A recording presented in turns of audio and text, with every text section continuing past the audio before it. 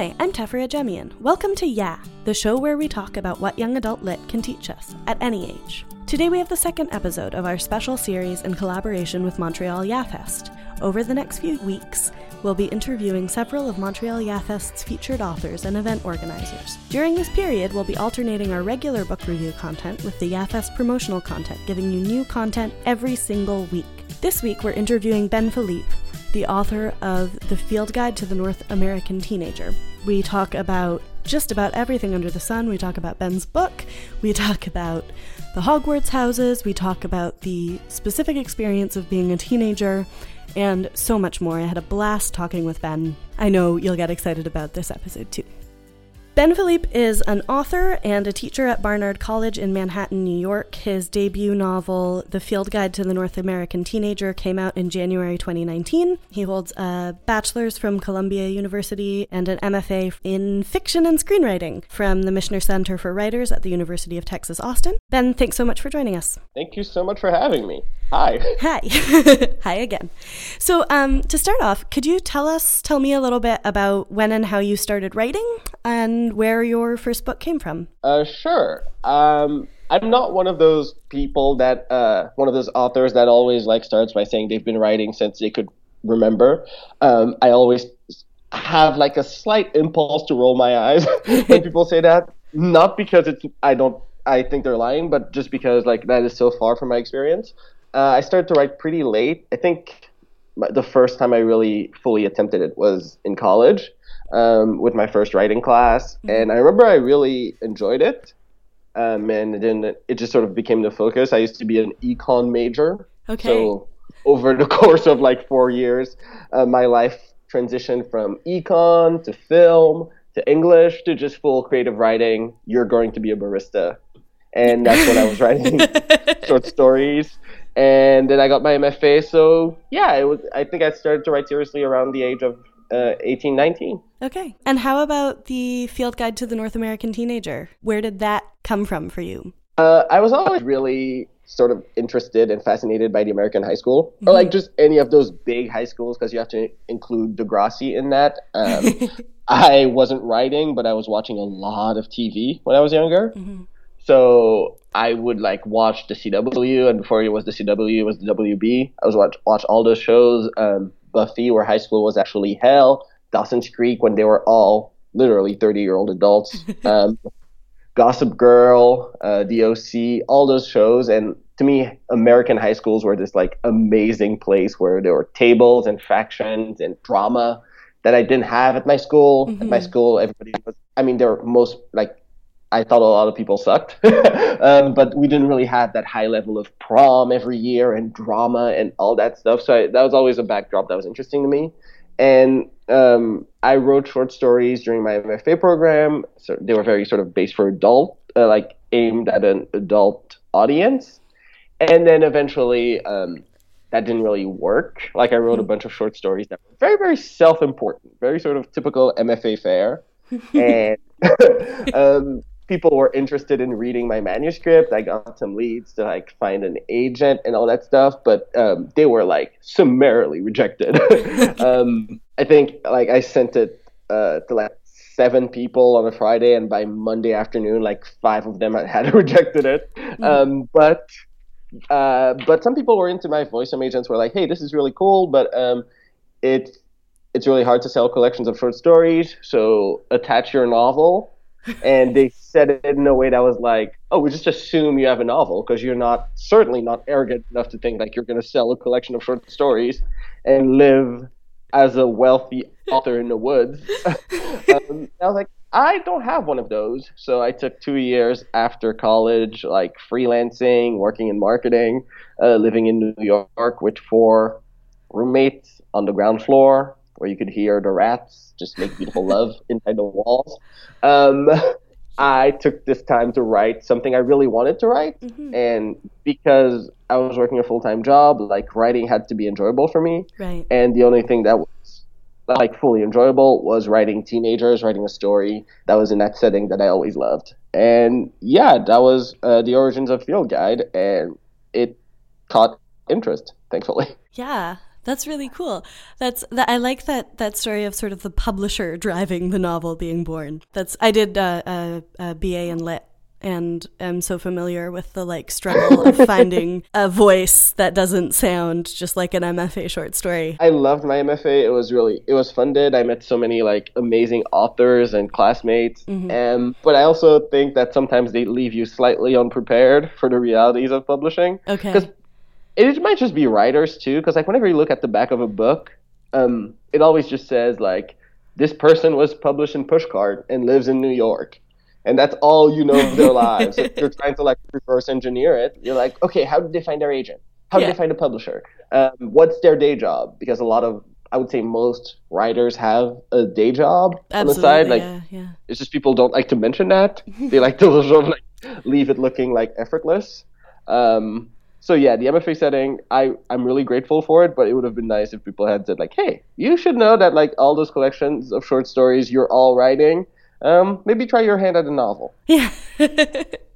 Yeah, no, that's so true. That's one of the things I love about doing the author interviews is getting that sense of kind of how it happens, where you come from, and like that it's not just sending off your first manuscript to a publisher and then suddenly you're in a penthouse apartment, like no, getting made into a movie or whatever. Oh, yeah. If only. Yeah.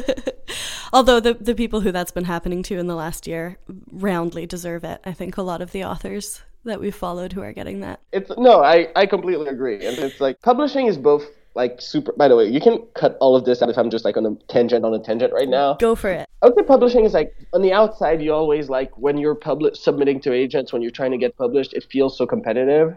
That like, oh, if this person got an amazing book advanced, then that's less money for me, and I should have gotten that. And it's really easy. It's really hard to actually keep your eye on your own copy. But once you're in it, like all the writers I've met have been super supportive. They've all been really, really nice. There's always, sorry, that's a fire truck. Yeah. New York City, and I live like 2 blocks away from a fire station. Okay. But yeah, everyone's really, really supportive inside of it. So I think if I could go back in time and give myself like one piece of advice when I was writing, it would just be like, keep your eye on your own copy. Be happy for people when they get published. It doesn't mean that like your time isn't hopefully going to come. Yeah, absolutely. So did the Field Guide to the North American Teen, did Norris Kaplan, did they come from like largely from Degrassi? And that like fascination with high school, or like, can you tell me a little bit about why you settled on a YA novel ultimately? Sure. I think the YA sort of came after the book was written because turns out I didn't even know what the difference between YA and like A was. Right. And they sort of told me after when they like chose the book. And essentially like if you have an undergrad, I said undergrad, Jesus. If you have an underage protagonist that's under the age of like 18, and if there's like an arc that feels like a coming of age, it's essentially a YA novel. There are like books, for example, there's a book called Heroin out right now by Mindy McGinnis, which is about like hardcore narcotics and drug addiction, and that's still considered YA. I think the Basketball Diaries, for instance, would be YA today. So I think it became YA because I was writing about a teen in a high school, and that felt right. But on a character level, I kind of think I was like, I don't know, not emotionally stunted, but a high school felt like the right place to deal with my emotions and all of that. Because teenagers like don't have to be apologetic about feeling their feelings. Sort of like it's the age where if you listen to a song, the most generic love song that just uses the word baby a bunch, you're like, oh my God, no, this is about my life. This is my life. No one else can understand this song except me. And I think that's really kind of joyful and awesome. Yeah. And I really enjoyed writing that story. One of the really fun things in the story is that you are very like visibly and deliberately dealing with tropes and stereotypes about high school and about high schoolers. And I know like I just finished it, and I don't know the last time I have laughed as hard as I laughed in this book. Like I loved it. I loved it so much. I kept being like what? Over and over again. It's so great. But I remember like at the beginning of the book being like, wow, I really hope he's setting these tropes up to like humanize them later.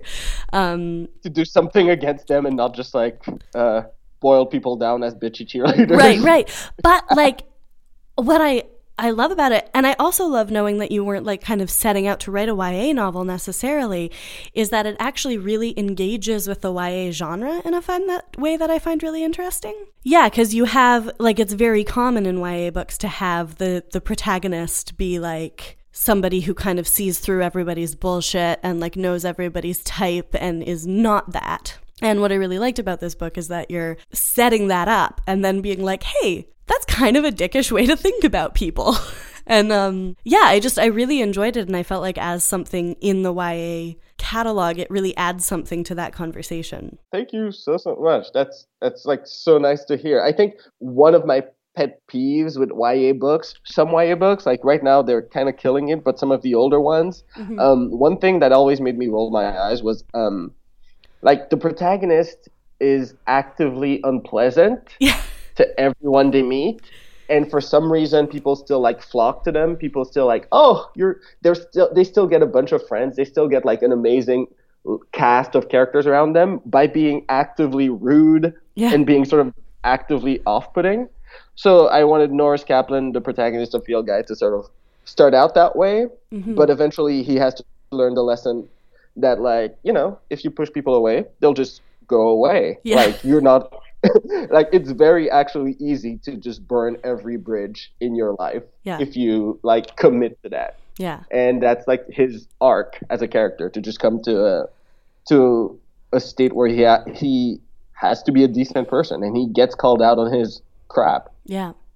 Yeah, I especially really love that. We were talking about this before we started recording. I'm also somebody who has lived both in Canada and in the States, and I really liked it as a Canadian coming to Texas.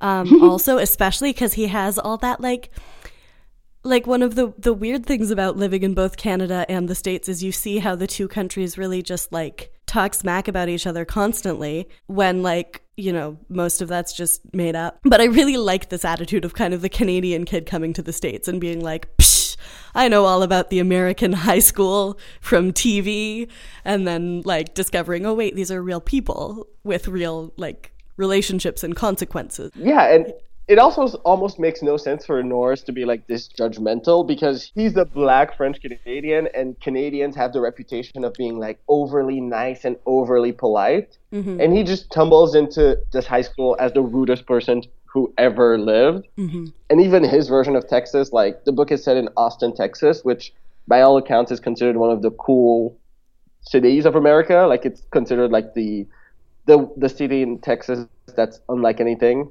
else in the States. It's a lot of like young artists. It's a lot of like people just like being liberal and inclusive. And he treats it like he just moved to a farm town in the middle of the desert. He like their film festival, their music festival, South by Southwest. It's a really cool town. Yeah. And to Norris, it's just like, oh, this is just like cowboy country. So from like the concept, I wanted the labeling of people to kind of feel like it doesn't make sense to the reader, but then eventually Norris catches up. No, and I think that absolutely was effective. I really like, there's this one moment I love when he's talking to Liam and he's complaining about Patrick, who it's Patrick who pushes him down the stairs, right? Yes. Yeah, and he's complaining about him. And he's like, oh, I don't even know his name. I just call him Armpit Hair. And he's like, well, maybe that's why he wanted to push you down the stairs. It's just like, well, yeah. Yeah, that sort of tension comes from my own experience. I was always like, I was one of those people who self-identified as a loner. I was like, oh, I'm always going to be in the back of the room at parties. I'm just going to keep to myself. I'm a loner. I don't fit in.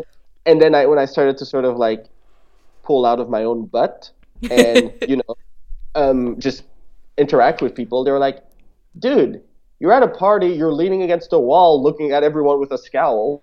Nobody wants to come over and talk to that person. Yeah. Like, you're setting yourself up to be a loner. It takes more effort to preserve that, like, illusion about yourself than it does to actually like, just engage with people. Yeah, absolutely. Yeah, so I guess you could say that this book was partly therapy for me. That's one of the things, honestly, that I love about reading and reviewing and talking about young adult lit is that it can be so therapeutic as an adult to live in that teenage mindset for a little bit. It really can, because when you're, there's something liberating. There's something liberating and freeing about it, especially since in this case I wrote a lot of like thinly veiled version of people I knew, which the publisher let me get away with, so yay. Yeah. But yeah, it was fun to go back. Yeah. I mean, it's then really fun when kind of, I feel like a turning point for Norris is when Artie is setting her boundaries and holding him at arm's length, and he's kind of like, this feels like crap. And all his other friends are like, yes, it does. Like, fancy that. Yeah. Artie, like the fictional character of Artie, is based on my real life friend Artie. Okay. Yeah, I kept the name because I thought it was such a perfect name for this character. Mm-hmm. And I wanted her to be Indian and ethnic in a way that wasn't just black or white.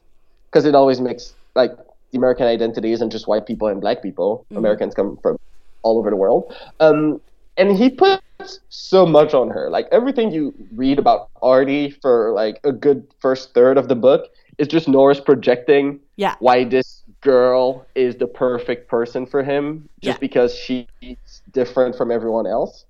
It's sort of like, oh, she has a camera. Oh, she's artistic. Oh, she's sort of, like, sarcastic and acerbic like I am. And Artie has her own stuff going on. Artie has her own life, and like when they get to a point where he experiences some of that, that's when the illusion falls apart. Mm-hmm. Hopefully, that's so great. I do want to ask you a little bit just about so Norris, I would say, is definitely a sympathetic protagonist. You're like rooting for him from the get-go, but he's also kind of very tangibly a bit of a jerk. Mm-hmm. And I'm curious about just the experience of writing that character. And kind of how you maintain the discipline, I guess, or if there's a temptation to make your character just like great. Yeah, I'd just love to hear a little about that process. Sure. First of all, you're very kind. Thank you for calling it discipline. It was actually really, really fun because I like to say that I make a big show of saying that Norris isn't me. That we're actually very different people, that we wouldn't get along in real life. But everyone who knows me, who has read the book, just says that, like, no, this is you. This is 300 pages in your head. I couldn't, like, read it in anything but your voice.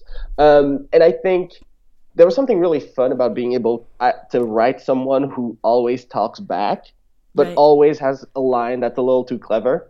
That's almost like out of a TV sitcom.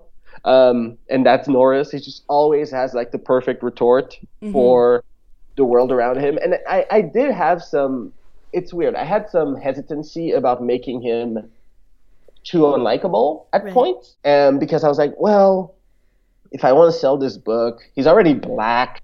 Do I have to make him unlikable too? My God, do I ever want to sell this thing? Right. But then I realized, like, I'm just writing a regular teenager. Like, teenagers are truly awful people. Like, it's a temporary state, but it's a stage in life where you start to see yourself in the first person for the first time in your life. Like, you become aware of your own interiority.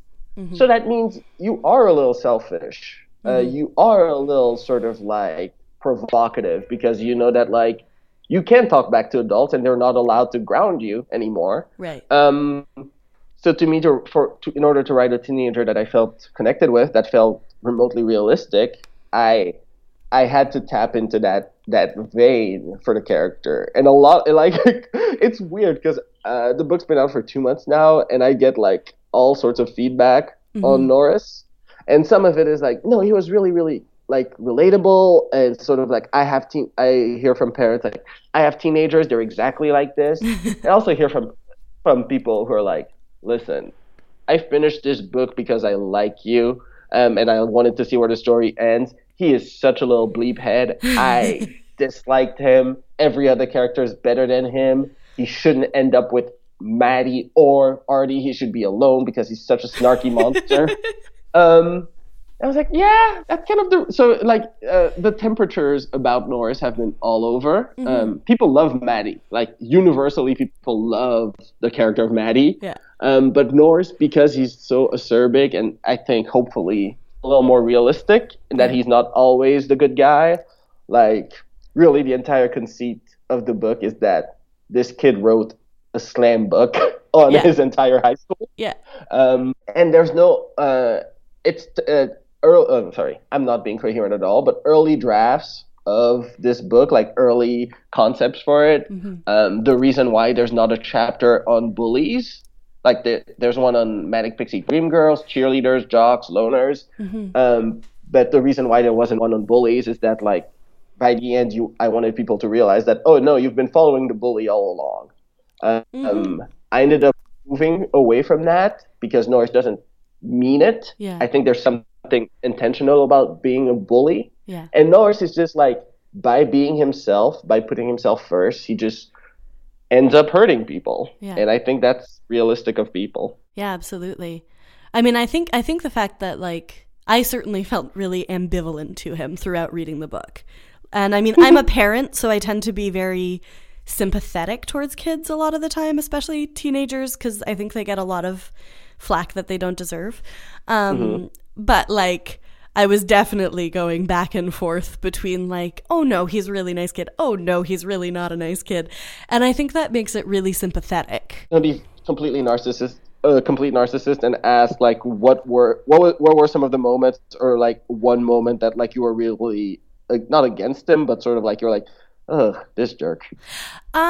Definitely, I think his response to Maddie reading his burn book at first was, like, very defensive and very much just like, oh, I didn't even do anything, and not, and, like, he went through that process and he got there, but not acknowledging, wow, this was be really hurtful to read, but just kind of right away like, well, Artie shouldn't have told you, and I wrote it a long time ago, and that was a point where I was just like, okay, come on. A lot of the time in dealing with, it's Liam, yeah? his friend. Yes. Yeah. A lot of the time dealing with him, I would be like, come on. Like, you need to see somebody else's experience here for 2 seconds. Those were, like, the Liam scenes were probably my favorite to write. I love Liam. My God. Yeah. I love the character too. I think I don't think Norris is my favorite. People have asked me, so Norris is probably your favorite because he's kind of loosely based on you and sounds like you. I was like, no, my favorite is hands down Liam.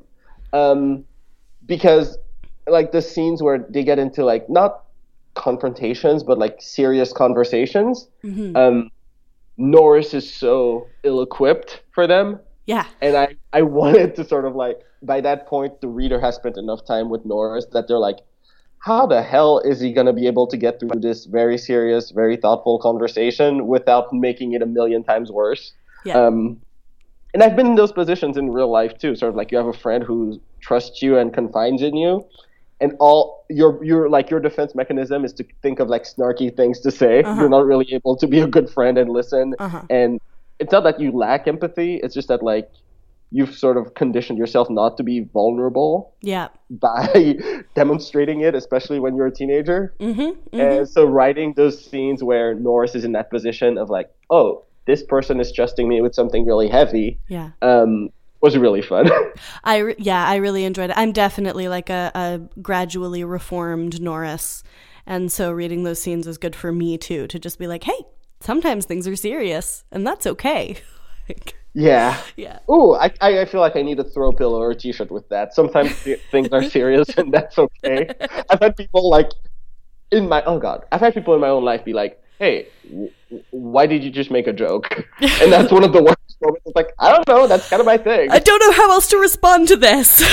Exactly. Yeah. And so having this foil of a kid who has genuinely, like, been through a lot and is very thoughtful and really sees the whole person. It's just such a good dynamic. Thank you. Yeah. Thank you so much. I like Liam. And I like that Liam has so many bizarre hobbies that he does. Just it's like, what is he doing? Oh, he just wanted to learn this skill, so he's doing that this weekend.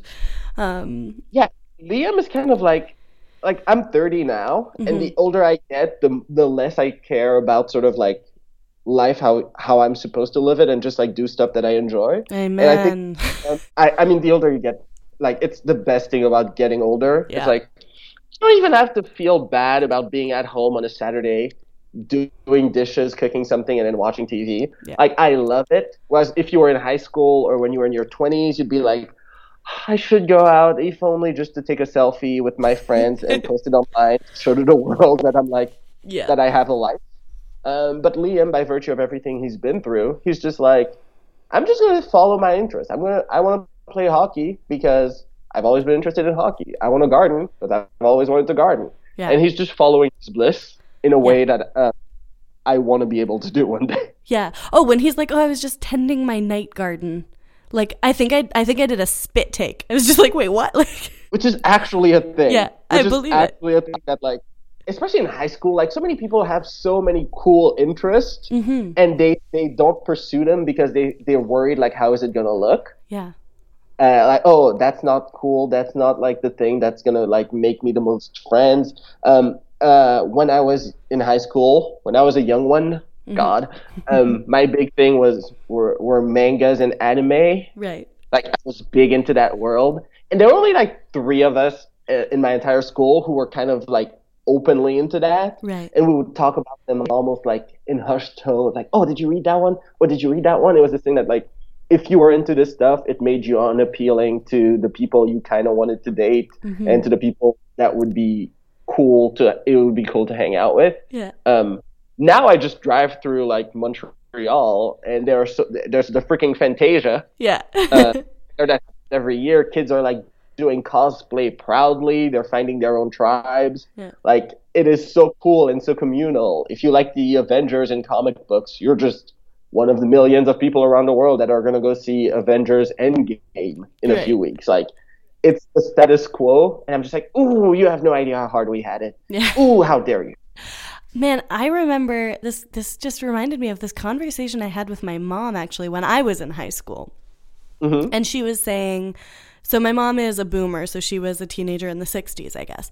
And she was saying, it's so cool that teens these days, you have so many different ways that you can dress and you'll be fashionable. Like you can dress according to the style you like and still find a niche of it that's fashionable. And when I was a kid, you only had like one way of dressing. And if you dressed like anything else, you were like an outcast, basically. And then it's fun to see that kind of happening with this next generation where like there's even more acceptance, I feel like. Now there might be some teens, you know, hitting me up and being like, that is so not true. It's just shifted categories. But it is really neat to see that, like that change. Yeah, we're giving like, I think the internet has helped. Yeah, I feel absolutely. very old with the sentence I just said, like, oh, the internet has helped teenagers.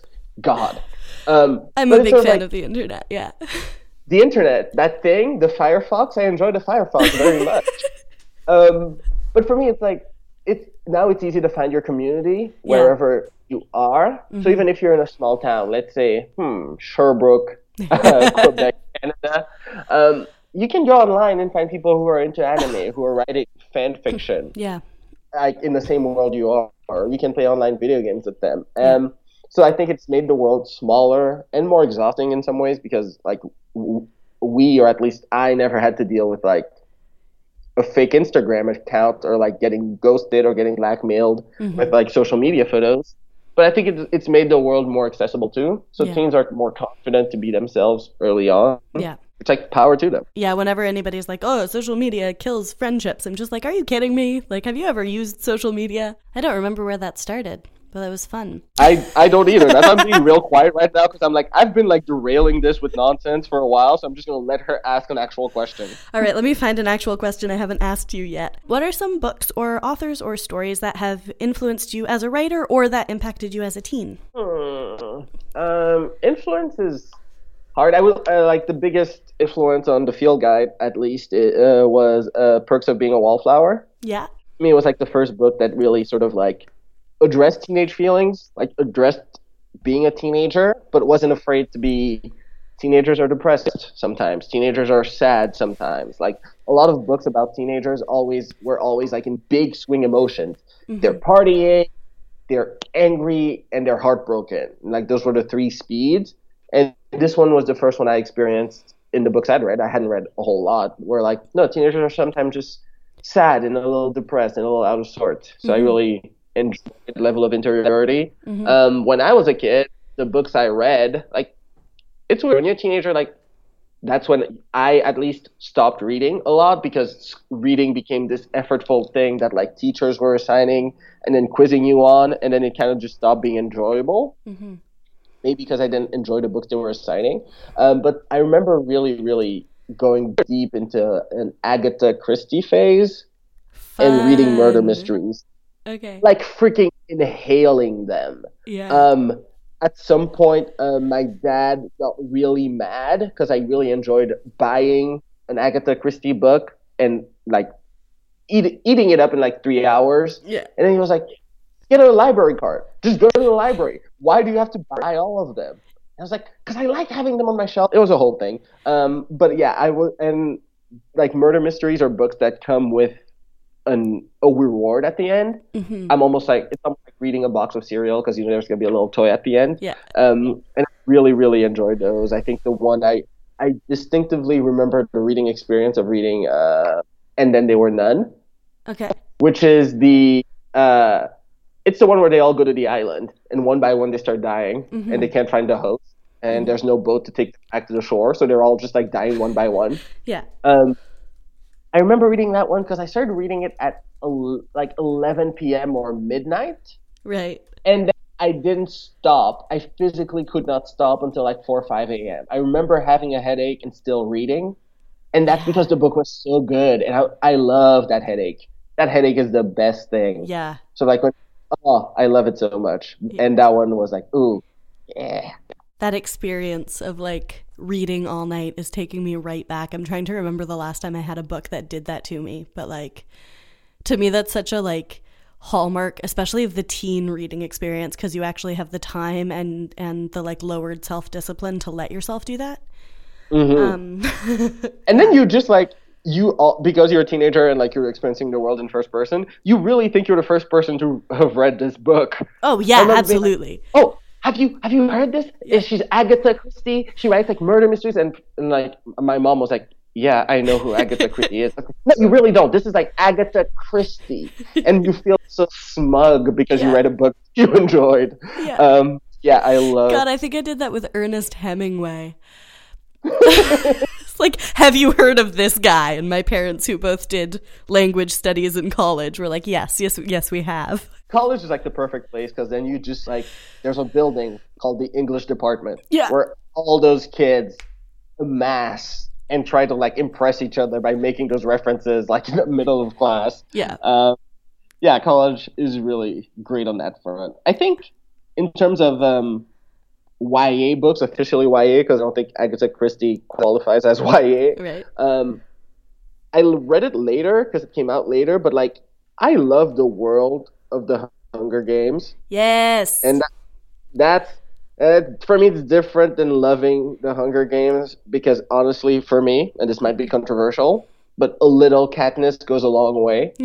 I'm not a fan of the character, but I just love the world so much. Like, of all the properties out there that there are like millions of TV shows and millions of spin-off franchises, I'm like, no, set more stuff in this world, because it's so amazing.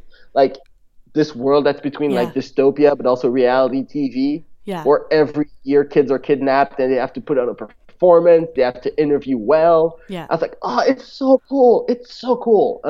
I think if I was like 1 year younger at the time, I would have definitely written like those archive of our own like 60,000 word fan Oh my fiction God, do about it. It's never too late. It's never. I don't think it's too late. It's never too late. My editor would be wildly pissed. So how's this novel, the second novel, how is it, Ben? I'd be like, well, it's not going well, but you know what? Foxface, I gave her a lot of interiority. And Yes. Oh my God, please do it. Yeah, I actually think that may have been the last book that I did the up all night tear through, because that would have been before I had a kid. So I think The Hunger Games? Yeah. Were they all out at the time, or? The third one came out, I think, the year before I had my first kid. I think Mockingjay came out in 2012. I'm always resentful when I really enjoy a book and then I learn that like it's a series and the next one isn't coming out for like 3 years. I am filled with such rage. Yeah. Mockingjay was 2010, actually, so earlier than I thought. But I read it more in 2012. I think I read the whole series. Yeah, sometimes with series, I wait until all the books have come out. That's how you have to live life now. Yeah. There's a TV show that I really enjoy that, like, the second season is finally coming out, like, this month. Yeah. And I'm like, I can wait 2 more months to watch the whole thing at once. Mm-hmm. It's Fleabag on Amazon. Okay. I'll check that Yeah, out. I'm like, I can't do the week by week thing anymore. I can't, especially for books where you have to wait years. It hurts me in a particular way. Like, George R.R. Martin has taken so much from me. Yeah, I feel that way about the Outlander series. Are they done, or is it still going on? She's still writing books. I mean, she's been writing books since the 80s, and I found them and read them a few years ago. And now, supposedly, there's going to be another one. Like, I think she's literally working on it, but they take years because she does so much research. And is the last one, like, it's open-ended, so the last one was kind of a cliffhanger? Yeah. Oh, God. Yeah, no. it's like similar to Game of Thrones, I think. That would hurt me so much. That would hurt me so much. It feels personal, honestly. It's like, why don't you drop everything in your life and just, write 24 hours a day so that I can have this book? Can you answer that question?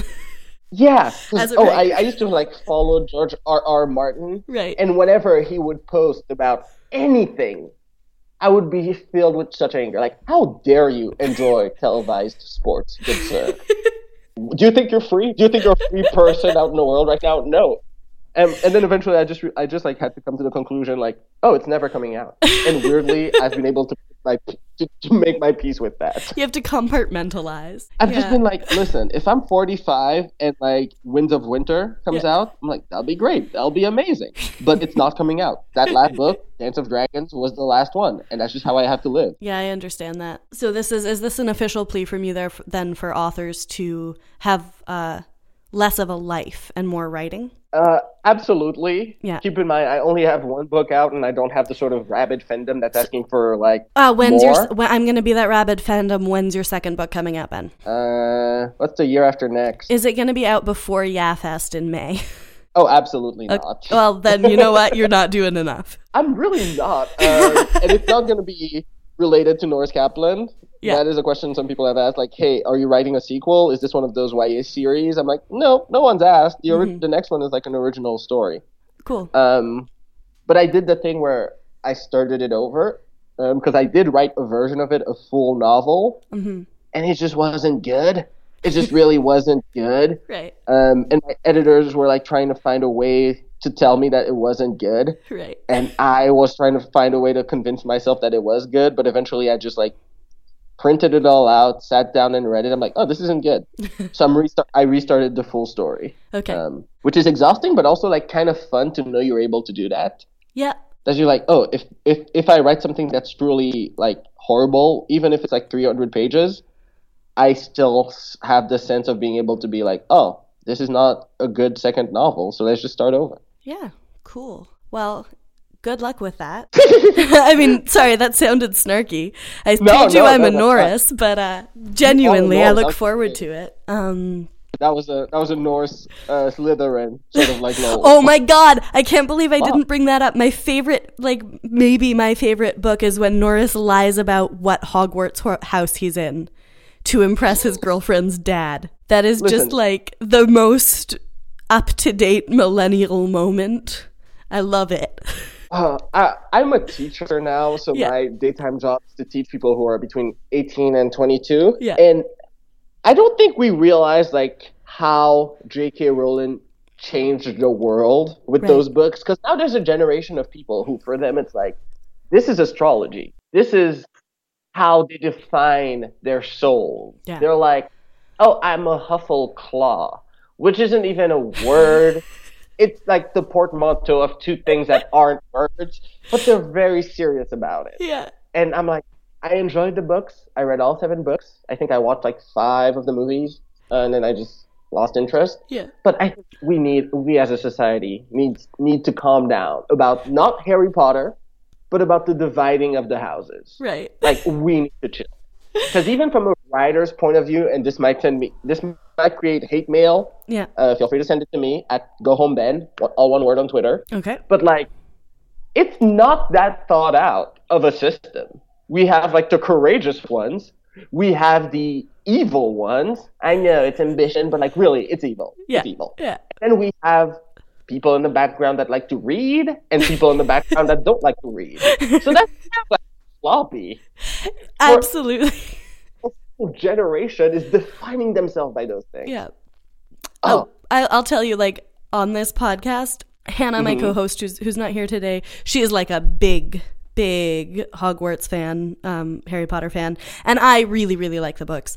And we have not touched Harry Potter. Every now and then we're like, we need to talk about Harry Potter at some point. And then we're like, we just, nope. Like, we can't even touch that. Like, the minute you touch Harry Potter, everything is about Harry Potter. Okay, this used to be my bit because I've been doing, like, book festivals and, like, going to schools. Yeah. So this used to be my bit that I would just be like, and you know what? Screw Hufflepuff. And, you know, I think, like, 2/3 of the room will laugh. Yeah. But, like, 1/3 gets so genuinely offended. Like, you just, like, cursed out their family sigil. Yeah. They'd get so upset about it. And, like, other writers on the panels with me get upset about it. I'm like, people, we have to tone down the crazy. Yeah. It's so now it's, like, fully my thing. And they're all like, oh, you're Slytherin, aren't you? Yeah, you're definitely a Slytherin. Okay. According to Pottermore. That's great. I like that. That's a really good bit. I think Hannah would be like deeply offended, and I'm definitely going to tell her you said that. Oh, go ahead. I'm just, you know what? For the description of this episode, I'm just going to have Ben Philippe says, screw Hufflepuff. Famous Slytherin says, screw Hufflepuff.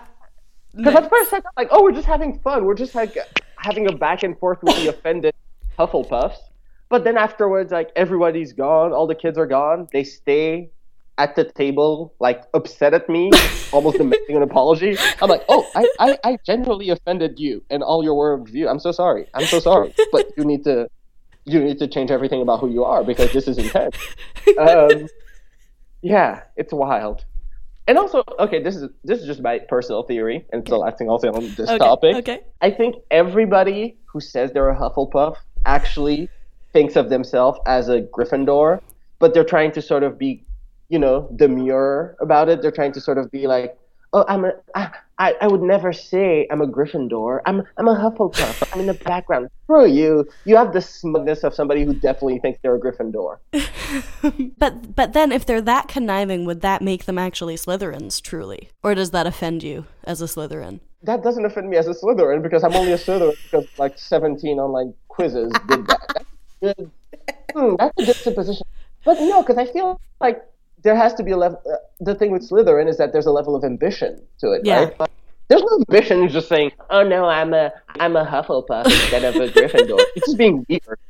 Like, just own it. You want to be a Gryffindor. Like, they're all the protagonists. Hufflepuff, I think there are 4 of them in the series. They amount like 34 pages total. Mm-hmm. Like, be a Gryffindor. Live your truth. Absolutely. This has definitely placed me on some sort of like a list in the YA community. Not deeply, because he's a very nice, very kind and charming man, but like I was on a panel with Alex London, who's an author, and he was just not having it. Okay. He's a full committed Hufflepuff. I'm like, I don't care, dude. I don't care. I'm standing by my truth. And it was just a very awkward moment in a panel in a room filled with children. I really look forward to seeing what kind of shit you stir up at YAFest. Oh, it's going to be a disaster. It's going to be a disaster. Great. Great. I will film every minute of it. I think we do have to wrap it up, but thanks so much for being on this show. My pleasure. This was so much fun. Yeah, it was great for bravely telling the truth about Hufflepuffs to the world. Someone has to. Ben's novel, The Field Guide to the North American Teenager, is out. It's great. Go get it and read it. Ben, is there anything you want to plug before we wrap up? The second book isn't going to come out for a while, and aside from that, I'm online at GoHomeBen on Twitter. Great. Well, thanks so much. Thank you so much for having me.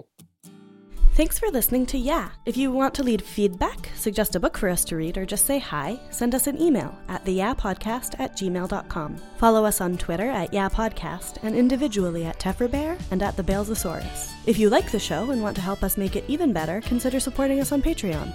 You can get all kinds of great perks, including early access to bonus content, shoutouts, guest appearances, and more. Head to patreon.com/YaPodcast to donate. Shout out to our patrons Catherine Resch, Lizzie Tenhove, Chantel Thomas, and Kat McGuire. We have merch. Hit the merch link in the description of this episode to get some from the fine folks over at TeePublic.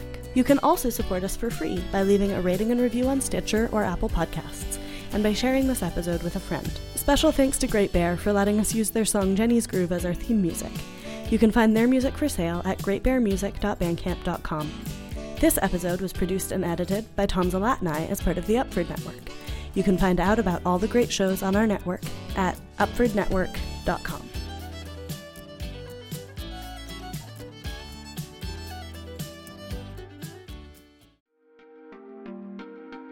Hey, I'm Aaron Lakoff, host of Changing on the Fly, a brand new podcast on the Upford Network.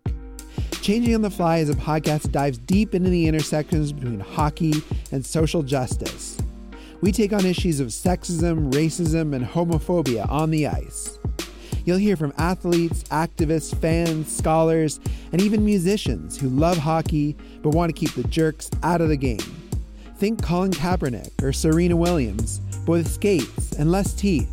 It's your perfect antidote to Don Cherry and Coach's Corner. Hey Don, what do you think of Changing on the Fly? Not the left-wing pinko media, bleeding hearts guys. What are you, nuts? Anyways, you can find Changing on the Fly wherever you get your podcasts, or visit us online at changingontheflypodcast.wordpress.com.